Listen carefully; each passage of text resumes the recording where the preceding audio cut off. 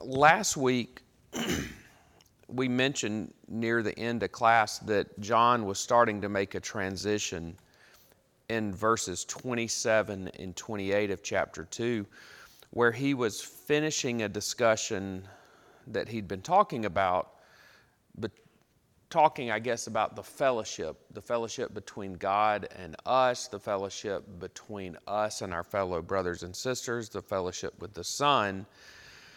And in the last couple of verses of chapter 2, he started to shift his attention, kind of change that topic or change that basis that he was referring back to our relationship with the Father. And he starts to discuss, and most of what we'll talk about this morning, we'll be talking about the sonship to the Father, how we are children of God.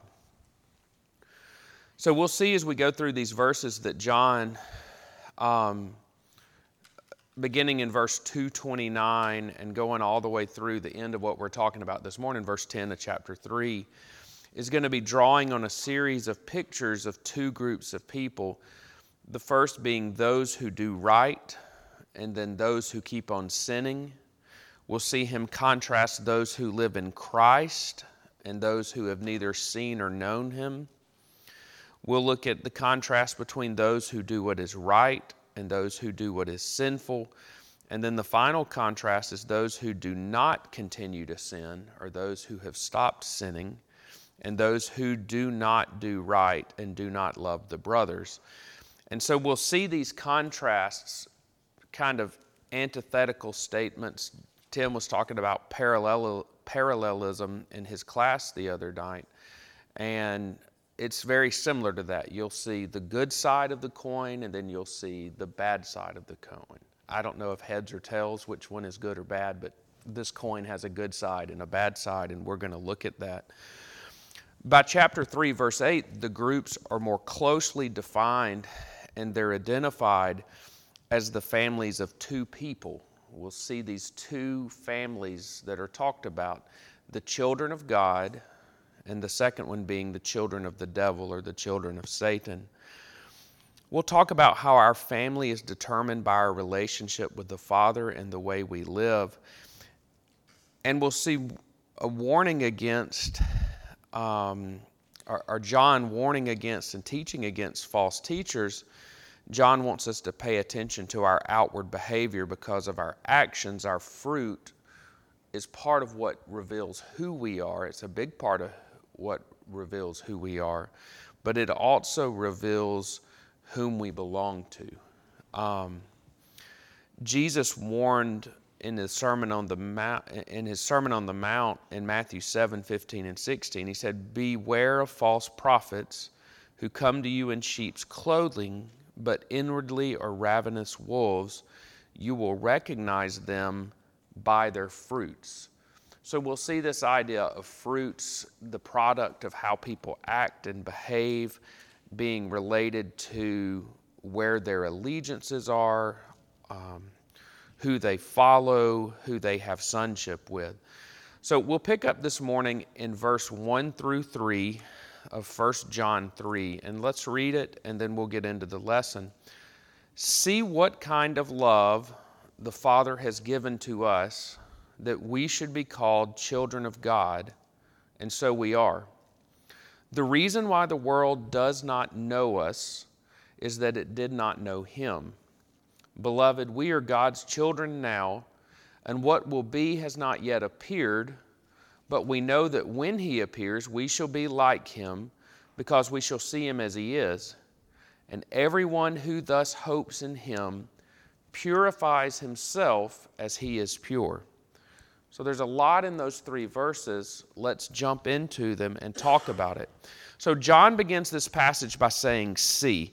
And the word here in Greek is eidete, and it means to behold, to take notice, to be impressed with. It's not a casual glance at something. It's you're studying something. You're looking into it deeply. You're getting to its foundation, its roots. You're looking at it to learn. And John says to look at what God has blessed you with, look at how much He loves you, look at the manner or the kind of His love.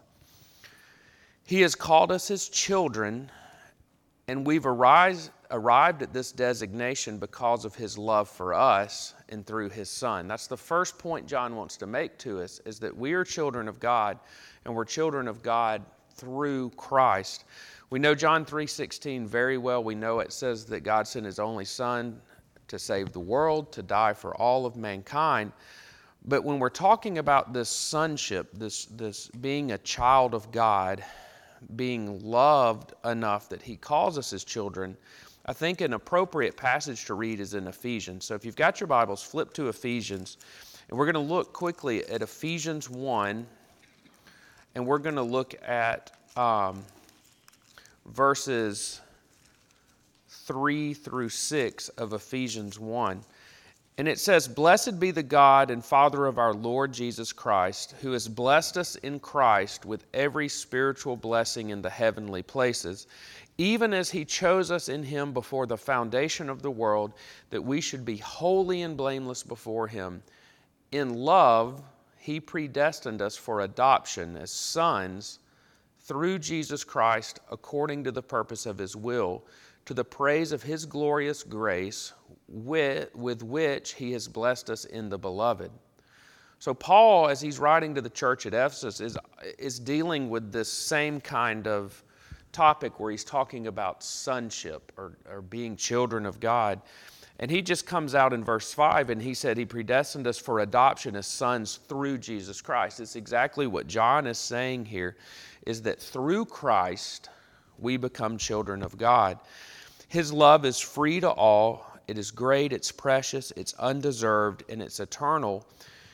And the phrase that is used, "what kind," so he says in 1 John 3, I think it's in verse 2, where he says, "what kind of love?" 3 verse...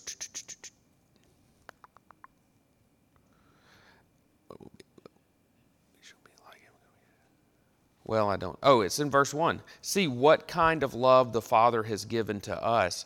That phrase, "what kind of," is the same phrasing in the original language that's used in Matthew 8:27, when amazed by Jesus' power at calming the storm, his disciples said, and the men, or the writer says, "and the men marveled, saying, what sort of man is this, that even the winds obey him?" That idea of "what kind of" is the same phrasing that is talking about Christ with "what sort of man is this?" So John affirms that we're children of God, and John states that the world does not know us because it did not know him, and referring back to God, referring to Christ. The world does not know the Father, and so it does not recognize his children.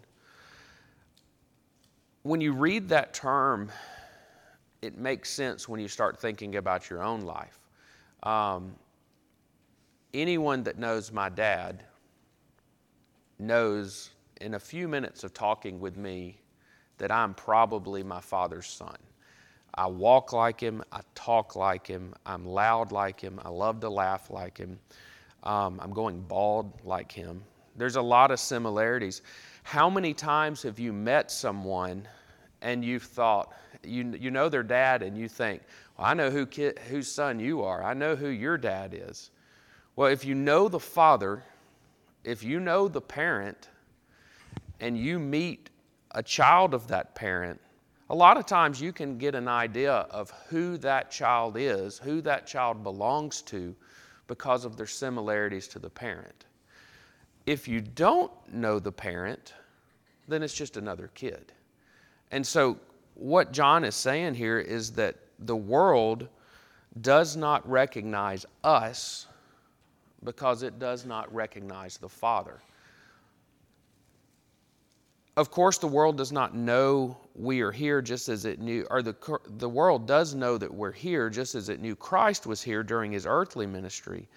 The world may even be aware that Christians worship God, but what they do not know or understand is the relationship with God. And that is because the world does not know the Father. The world does not approve of the lives of Christians. They also do not acknowledge God as the creator and sustainer of life. And if they do not know the Father, they cannot know the children. And so that's part of the problem that John warns us about, that he tells us about. Being children of Christ, being children of God is going to be difficult because the world does not necessarily know the Father. And if the world doesn't know the Father, the world is not going to know us. Christ made a similar statement about the world in John 15. It's in the Gospel of John, chapter 15. It's verses 18 through 19. It says, "If the world hates you, know that it has hated me before it hated you. If you were of the world would love you as its own. But because you are not of the world, but I chose you out of the world, therefore the world hates you." So John then moves on and he reminds us that the world does not know us. Even though the world does not know us, we are now children of God. In the present time, we're His children, and He reveals to us that we do not have an understanding of everything to come. The verse where he starts in verses 2 through 3, especially verse 2 of this, is a bit of a confusing verse where he says, we are God's children now, and what we will be has not yet appeared, but we know that when He appears, we shall be like Him because we shall see Him as He is. So what John is saying there is that we don't have a full understanding of everything that is to come, but he gives us a reassurance that when Christ returns, that we'll be as He is, that we'll have the full revelation of Christ and God. We have the revealed Word, but when Christ returns, we'll have the full revelation of His presence. And currently we're awaiting an inheritance that we don't fully comprehend, but when He returns, everything will be made plain. We will know Him, and we will know everything about Him. To be like Him is to be as He is in both spirit and body. And Paul discusses this in Philippians. Flip to Philippians 3, and we're going to jump around for just a minute, but go to Philippians 3.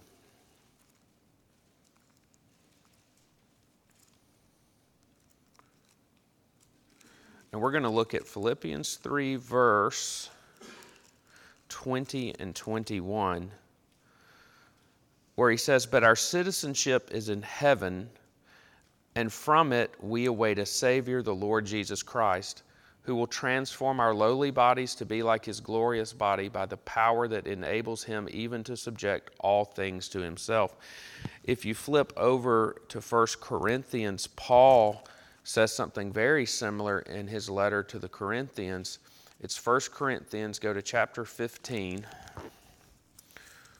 And we're going to start in verse 50, where he says, "I tell you this, brothers, flesh and blood cannot inherit the kingdom of God, nor does the perishable inherit the imperishable. Behold, I tell you a mystery. We shall not all sleep, but we shall all be changed in a moment, in the twinkling of an eye, at the last trumpet. For the trumpet will sound, and the dead will be raised imperishable, and we will be changed. For this perishable body must put on the imperishable, and this mortal body must put on immortality. When the perishable puts on the imperishable, and the mortal puts on immortality, then shall come to pass the saying that is written, Death is swallowed up in victory. O death, where is your victory? O death, where is your sting? The sting of death is sin, and the power of sin is the law. But thanks be to God who gives us the victory through our Lord Jesus Christ." So very similar language defining that when Christ returns, when He appears, we will know Him as He is, and we will be changed. We don't exactly know how. We don't exactly understand in which ways we will be changed. But John then goes on to tell us that if our hope is in Christ, we will purify ourselves as He is pure. And the hope is that we will be like Him when He returns, and our pattern for purity that's given to us is the example of Christ. And the present tense of the verb purifies, it indicates a continuous process. So it's not you purify yourself, you make yourself holy once, but you're constantly having to do that. You're constantly having to work. And remember what He's told us already in 1 John chapter 1, that if we are to walk in the light as He is in the light, and if we continue to do that, that the blood of Jesus will cleanse us from all sins. That consistent, constant regeneration, purification that we receive through Christ is because we're walking in the light, we're righteous before Him, and His blood continues to wash our sins each and every day as we go forward. We jump into verses 4 through 6 next, and they say, "Everyone who makes a practice of sinning also practices lawlessness. Sin is lawlessness. You know that He appeared to take away sins, and in Him there is no sin. No one who abides in Him keeps on sinning. No one who keeps on sinning has either seen Him or known Him." John brings us back to a contrast of what he's been talking about in the preceding verses. He gives us the contrast of failing to purify ourselves. We're given over to sin. So he says, purify yourself. But if we fail to do that, we're given over to sin. And the word translated, make a practice of, again is in the present tense, indicating a continual, active, habitual like sin. And he's talking here about that sin that just eats away at us every day. It continues to just churn at us. We give our lives over to it. It becomes a master to us. I don't think he's talking about the occasional slips that Christians will have. Now, we're going to have those, and the blood of Christ is going to redeem us from those things. But the way he puts it here is everyone who makes a practice of sinning also practices lawlessness. That idea of a practice of sinning is not just that occasional slip. It's that constant, habitual, it eats away at you kind of sin. And we've all faced those in our lives. Yours is probably different from mine, but I bet if you're really honest with yourself and take an appraisal of your own life, you know in your heart there is that one thing that eats away at you, that you are constantly giving into. Thankfully, the blood of Christ is faithful to continue to cleanse us of that sin if we continue to repent and to be righteous and to live and attempt to be pure. But the practice of sinning creates lawlessness, and sin is lawlessness. So we have to just be very, very careful with those habitual sins because we know we're going to fail. We're told in Romans we're going to sin, and there's forgiveness there. But the ones that draw us in, the ones that take us away from Christ, are those things that take the place of Christ, that become a master to us, that become controlling to us. The author gives us a very simple, and he gives us a very just plain definition of sin. He defines it as lawlessness, failing to conform to the law or actions contrary to the law. The Greek word hamartia is translated as sin, and it's one that Drew's preached from the pulpit multiple times. It's that idea of missing the mark, to veer away from what is right. It's a divergence from what is correct and what is righteous. And the meaning of this verse reminds the reader that anyone who practices sin is a lawless person. During this time, you know, we talked at the beginning of this class that a lot of what John is writing this book against is false teaching. There were the Gnostics, there were other groups, other sects that were teaching against things contrary to what the Bible said, contrary to what Christ had said. And so Paul is writing this book against these certain groups, and one of them were the Gnostics. Some of these groups felt that they lived above God's law, that they proclaimed that they had a superior knowledge of the workings of the Spirit, and they claimed that through that superior knowledge they were immune to the demands of the law, and that God did not, in their case, impute to them wrongdoing, even though their conduct was in conflict with God's Word, with His law. They had this idea that they were enlightened, that their knowledge was great enough that they didn't have to follow this list of rules and laws that were given. And we see a lot of that today. We see a lot of people that say, well, I believe God exists, but, you know, I don't feel like I have to follow everything in His Word. I mean, there's some things out there. I'm enlightened above the law. I have a relationship. You hear that term a lot today when you talk to people. Well, I have a relationship with Christ. I have a personal relationship with Christ. And what I do doesn't affect my relationship with Christ. And these things were happening in the first century church, and John is teaching against it.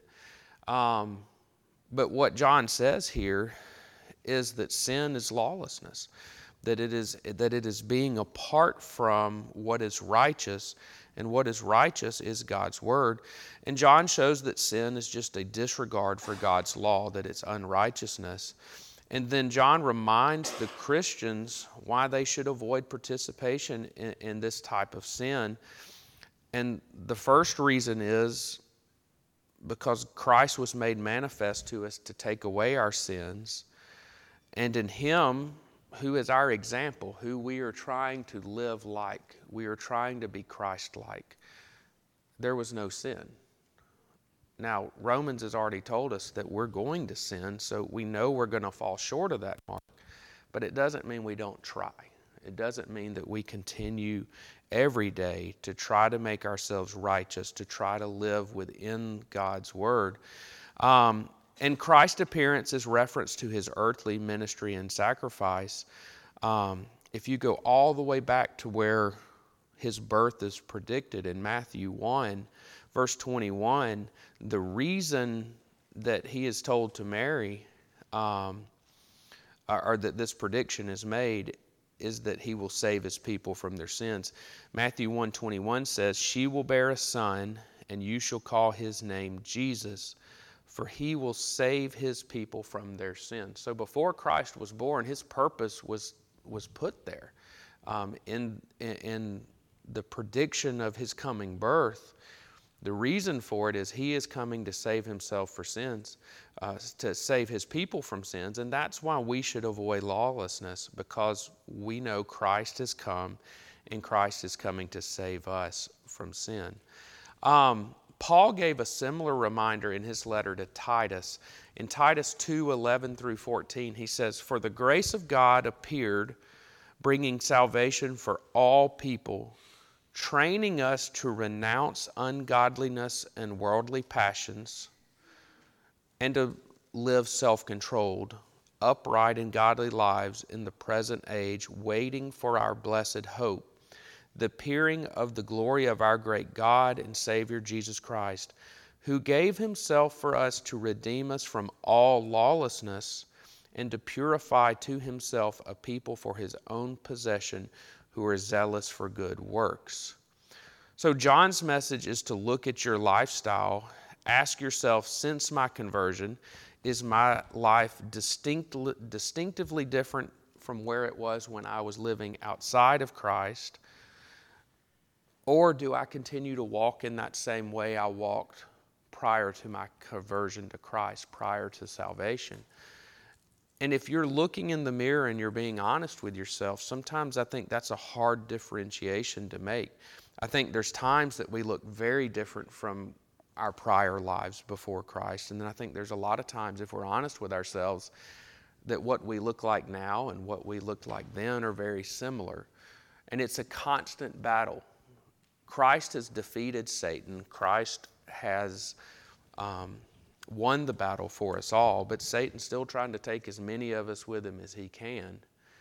And in that, he battles. He finds that one thing and he picks at it. It's almost like picking at a scab. He just keeps breaking it off and causing us problems. And so when we're thinking about these things, we've got to ask ourselves, am I distinctively different? Am I following God's word? Am I participating in things that push towards righteousness and purity? Or am I being lawless? Am I working against God in what I'm doing? John in verse 6 is basically saying, if we truly abide in Christ, we do not habitually continue in our sins. If we have taken up our residence in Christ, we have given up our former ways of life and ceased to practice those things that were characteristic of the former life we had. We no longer take part in the world in our former sins. But if we do continue in our sins, habitually turning against God, returning to our old ways, the ways of the world, then we do not have fellowship with God. And fellowship with God and a sinless Savior and a continuance in our sins are mutually contradictory. You can't claim fellowship with God in Christ and be living in sin. Those two things cannot abide with one another. You can't serve two masters. There's really no compromise that's possible. We cannot walk in truth and lies, and we cannot walk in light and darkness. We cannot walk in love and hate. Kevin. So I worked with a man one time, and he was a good guy, but he had this real bad problem that he could not remain faithful to his wife. And it had gotten to the point everybody tries to convince themselves, that I'm good enough, that God's going to put me in a special category, or he's going to do something for me he wouldn't do for somebody else, Yeah. And they're fooling themselves. That's the work of the devil. That's right. And he's allowing that to happen, Oh, yeah. Baseline, he's allowing it way down in subconscious. He's allowing that to justify what he's doing, which he knew was wrong. He would admit he was doing wrong, but he'd go right back doing it. That's right. And that's that same sense of when you say he's got it in his mind that he's good enough. That's that same sense of enlightenment that I think the Gnostics had, that John is teaching against there.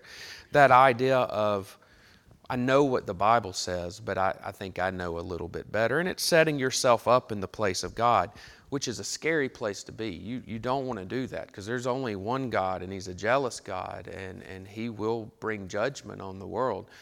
You don't want to have set yourself up in his place. You think of how he dealt with idolatry in the Old Testament. He's not a big fan of people setting themselves up as God in front of him. So no compromise is possible there. If we continue in our sins, we will not have confidence in that day that he mentioned back all the way in verse 2. Christ taught the importance of abiding in him in John 15. Flip to the Gospel of John, chapter 15 with me. And in John 15, he says in verses 4 through 6, "Abide in me and I in you. As the branch cannot bear fruit by itself unless it abides in the vine, neither can you unless you abide in me. I am the vine, you are the branches. Whoever abides in me and I in him, it is that bears much fruit, for apart from me you can do nothing. If anyone does not abide in me, he is thrown away like a branch and withers, and the branches are gathered, thrown into the fire, and burned." That's a pretty scary passage if you're living outside of Christ. If you're not abiding in him, if you are, I guess, dancing with the devil, playing with your sins, letting sin take over your life, that's a scary, scary verse, because where we abide, where we choose to make our family, determines where our allegiances lie. In verses 7 through 8, he says, "Little children, let no one deceive you. Whoever practices righteousness is righteous as he is righteous. Whoever makes a practice of sinning is of the devil, for the devil has been sinning from the beginning. The reason the Son of God appeared was to destroy the works of the devil."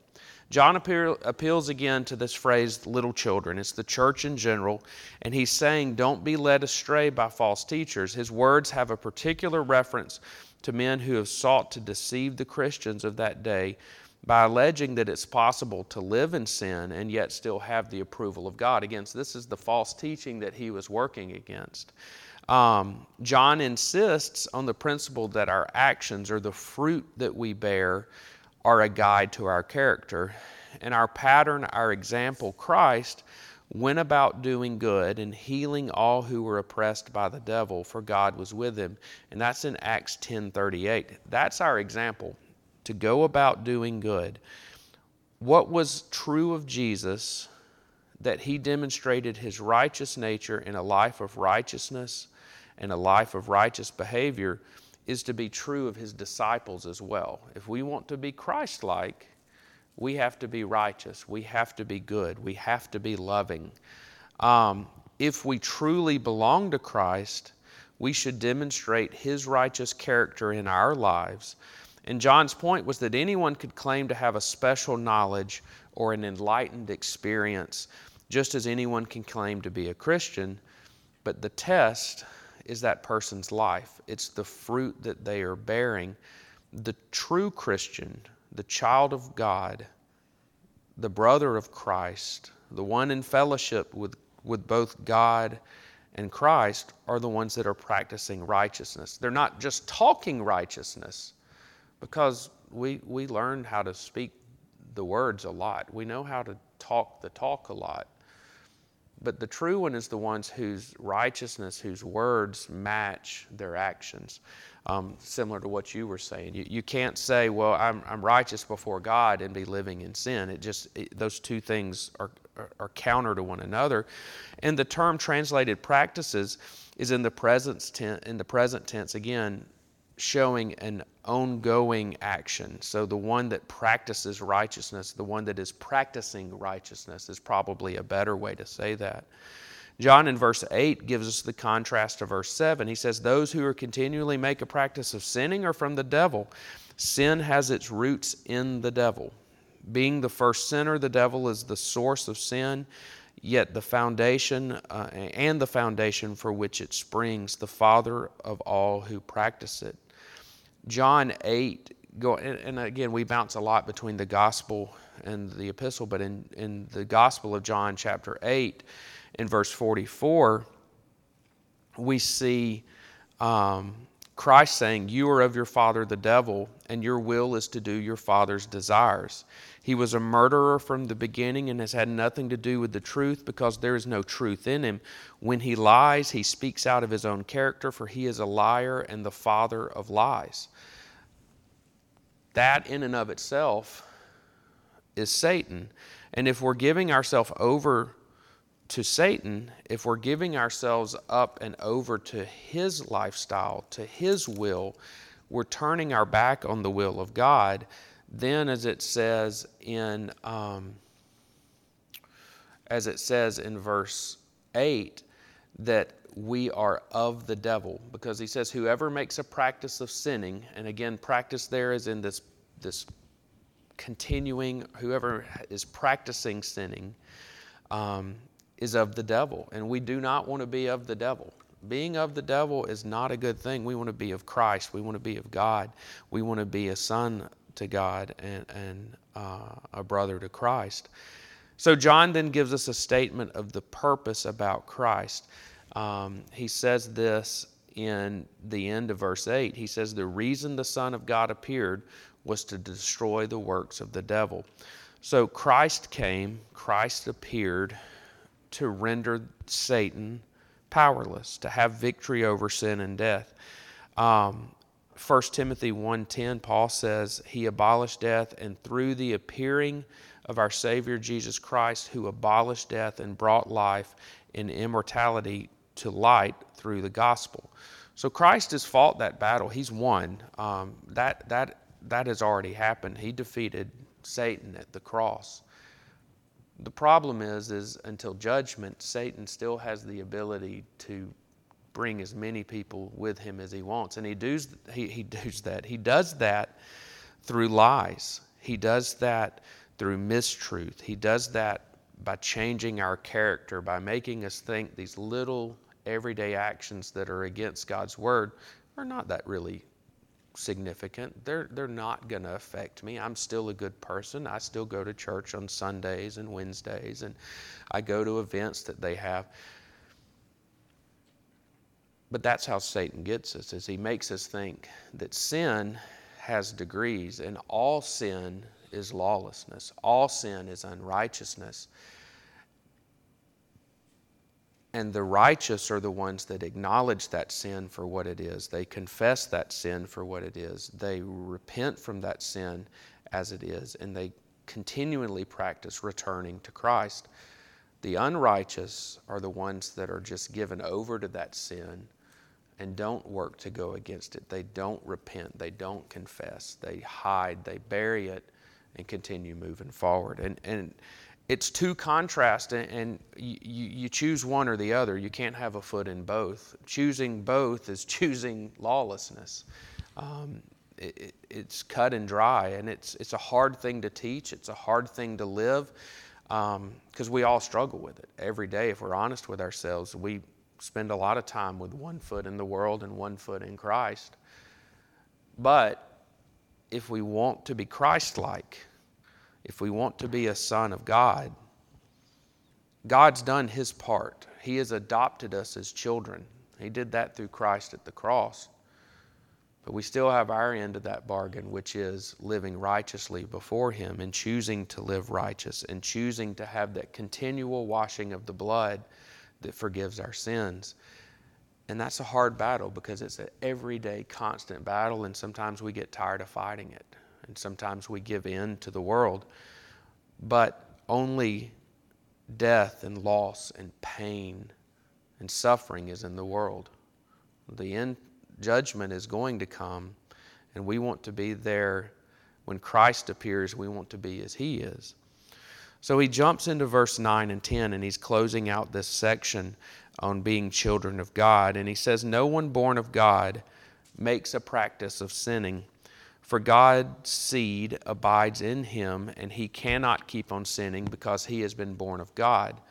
By this it is evident who are the children of God and who are the children of the devil.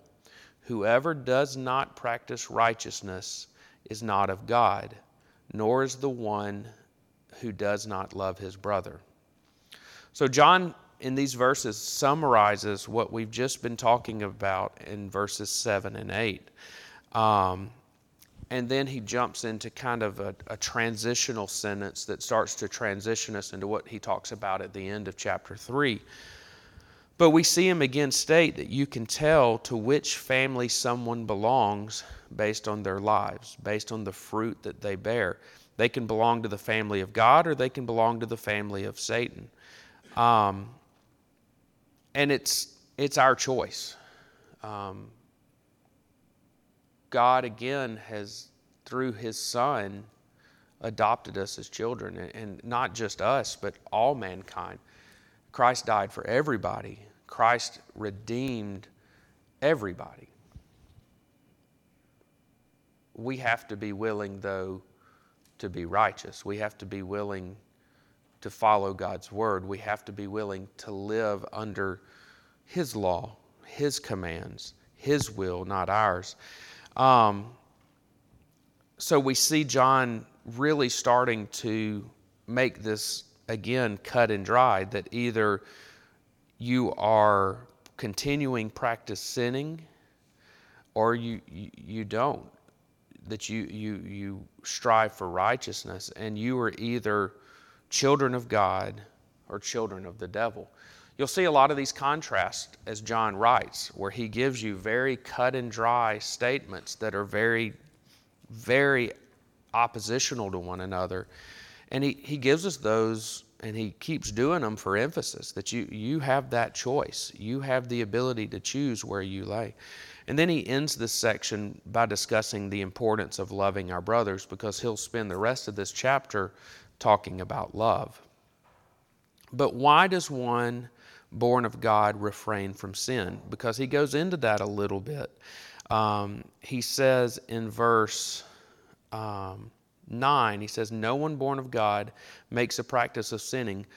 And the reason being, because he says "for" there, he says, "For God's seed abides in him, and he cannot keep on sinning because he's been born of God."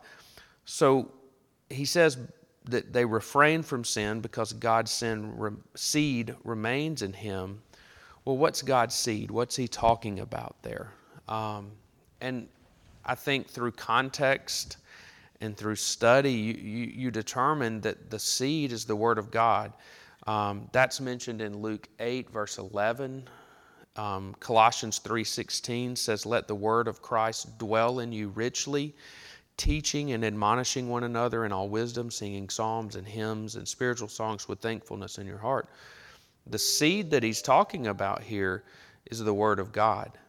If the seed abides in us, meaning if God's Word takes up residence in our hearts, then we are better equipped to fight Satan, to win the battle against him in our lives every day. Christ has won the war, but Satan still battles with us, and we have the ability to win that battle. So if we are born of God and have His Word in our heart, we will not continue sinning, or we won't keep on sinning because it goes against what we know. It's kind of like, I know that the oven, when it's on, we have a gas range I guess I'll say the stovetop, when I see the little flames coming up, I know, because I have the knowledge in me from experience in my life, not to touch the hot flame. It will burn me. Well, that knowledge keeps me from doing something that is wrong, that is against my nature to do. And the same thing with God's Word. When we have the knowledge of His Word and we see something in our life that we know is wrong, it gives us the knowledge to avoid those things. It gives us this looks interesting. Let me dabble in it and see what's going on. It gives you the word to, hey, God said, practice righteousness. This is unrighteous. Let me avoid this. So if we have that knowledge in our heart, if we have the ability to understand what God has taught, then we can keep from sinning because we see sin for what it is. We see it as the devil's schemes to draw us away from God. So the verse talks about the previous life of habitual sin that we lead before our conversion. In verse 10, though, John sums up the whole passage by saying, in this, talking about the actions that he's discussed in the previous verses, it is evident who are children of God and children of the devil. If you want to know, are you righteous or unrighteous, look at your fruits. Look at your actions. Look at what you're producing in your life. Not what you're saying, because words will deceive us, but we're proven out by our actions. Where our actions are, where our fruits are, tell us where we are. And then finally, the last part of this verse, in verse 10, is used as a bridge between the previous topics, the righteousness discussed in the preceding verses, and it's going to tie it to the relationships that we share with one another. The love under consideration in verse 10 is that which one brother in Christ should have for another, and where it does not exist, there is an absence of that divine parenthood. We're going to see in the following verses that our relationship with one another, our love for one another, also helps to define, are we a child of God or are we a child of the devil? And if we fail to love the members of God's family, we're excluding ourselves from God's family. And so, kind of a heavy chapter, a lot of interesting things in there. Next week, we'll jump into loving one another, and I think there's some stuff coming up in this next section that will step on a lot of our toes, because I think we can all do a little bit better job at loving one another. But thank you for your attention this morning. You got 2 minutes of extra free time.